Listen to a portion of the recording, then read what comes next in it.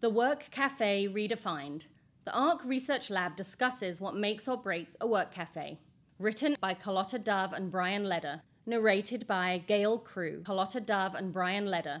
Cornet Global's The Source magazine, November 2023.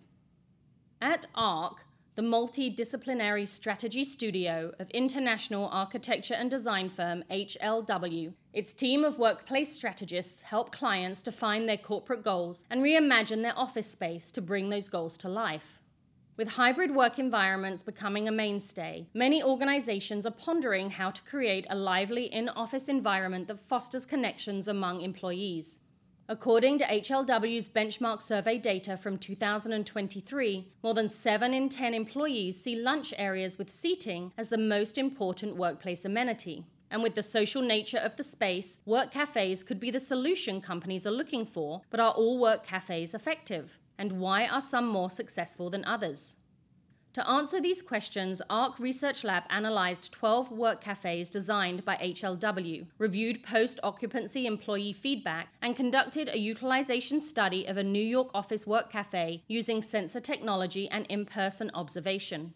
Carlotta Dove, EMEA lead strategist and ARC Research Lab founder, and Brian Leder, senior design strategist and ARC Research Lab lead, discussed the team's findings. What made ARC Research Lab decide to look into work cafes in particular?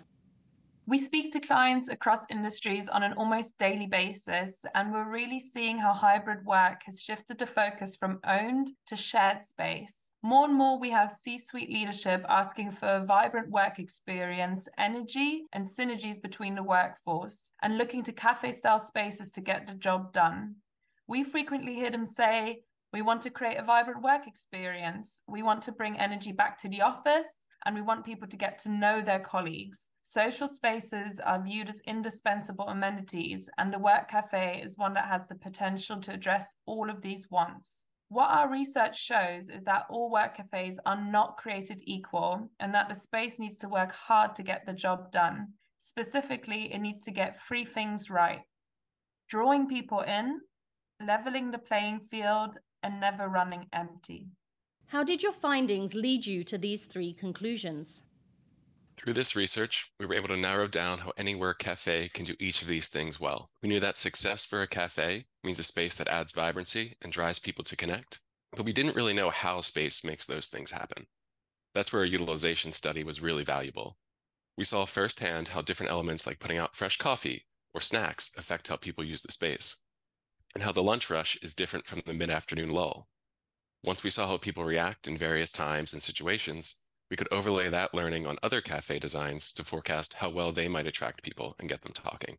From there, we verified those assumptions with survey data about how the cafe was used and what people liked most. From this research, we saw these 3 things: drawing people in, leveling the playing field, and never running empty, were done really well in the most highly rated cafes.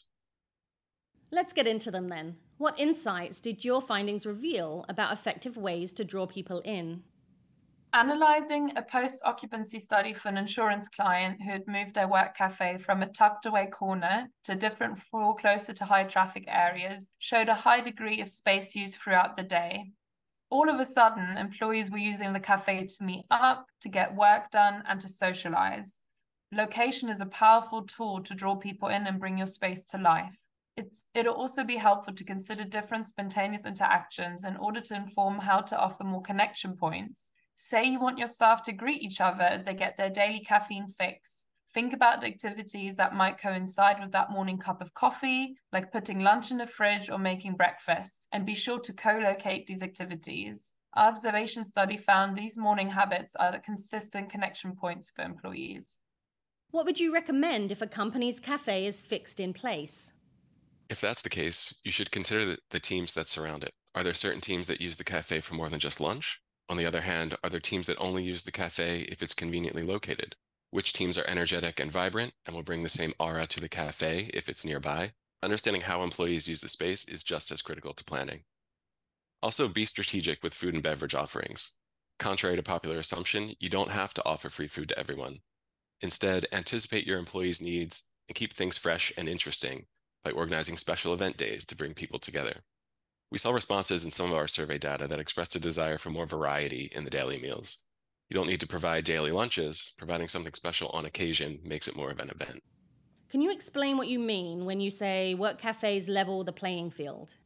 So the office environment often comes with deeply ingrained cultural norms and expectations. What to wear, how to express yourself, and how to act towards those senior to you. Especially Gen Z employees often tell us they feel like they have to shed their skin as soon as they go through their building doors and can't bring their full selves to work. Work cafes provide a more casual atmosphere that makes way for informal, organic connections, no matter the role, team, generation, and leveling the playing field. In what ways did your findings show work cafes accomplish this? The work cafe is a third place, but one that's not strictly about work, which is how it can play this role within the office. We compared post-occupancy studies of two cafes, one that was more formal and another that was more casual. The more formal cafe didn't encourage people to linger, even though they provided food and had a fairly high-end aesthetic. On the other hand, the casual cafe created a more comfortable work environment that was also really well liked. It became a popular space within the office outside of mealtimes. This showed us that the most successful cafes function as a third place by creating a degree of separation from work zones. In this case, it was more of a visual or aesthetic separation than just physical. What that looks like in terms of design could be a range of softer seating areas that provides comfort and also invites employees to linger longer and chat with one another or flip through a magazine. The community manager plays a large role here as well. Our utilization study highlighted this person in particular, who engaged in and kickstarted significantly more conversation than others within the cafe. Granted, time spent in the space was much greater due to their responsibilities. However, the data showed having a community manager to greet staff and start conversations helps increase interactions. This third person has a direct impact on work cafe vibrancy. Another way work cafes level the playing field is by catering to employees' differing needs through variety and inclusive settings. It's important to design a social space for all personality types. Otherwise, it won't be used to its full potential. Not everyone wants to strike up a conversation when they're stopping through the cafe, and that is okay. So providing spaces for solo use will be necessary, but steer clear of adding single seats. Our utilization study showed that those who did eat on their own chose a seat that was not geared towards single occupant use. It's almost as if those settings were viewed as antisocial. Instead, an option to consider is two-person booths that allow for comfortable solo eating and working, but also provide visual and acoustic privacy, as well as the opportunity to join in on nearby conversations or have people stop by and say hi. Your last key takeaway was that a successful work cafe never runs empty. How can companies ensure their work cafes stay active? Naturally, work cafes see a lot of action during the morning cafe rush and lunch breaks, but it's important to have strategies in place to keep the energy alive during off-peak times. To really maximize the value of this space, treat it like a town square or modern-day village green and activate it with events and programming. We have collaborated with clients to develop event playbooks, complete with floor plan sketches to show how the work cafe can be easily reconfigured to suit various types of events. In this case, flexible layouts, movable furniture, and good audio-visual equipment are important to host high-quality events. Effective communication and curation will be just as critical for driving attendance, like a detailed events calendar, virtual displays, event descriptions, and reminders to staff. Companies should also be sure to right-size the cafe for employees' ways of working. Consider things like days spent on site when determining the size of a cafe. And don't forget to calculate for standing space, not sitting space for large events. If the cafe maintains a smaller footprint, install flexible walls to adjoining meeting space that can allow the space to expand for an all-staff town hall or for larger events. Some might want to use the cafe as an alternative meeting place, and it's a great way to put the space to use during non-rush times. There are different strategies to take into consideration here. One option is to have the space open with a large screen, an easy place to drop in for a quick impromptu meeting. Another option could be to provide a more enclosed space with more privacy and comfortable seating, which works great as a cafe adjacent space. In either case, the right technology is key, such as screens and outlets to plug in a laptop or phone. What do you hope others take away from this research?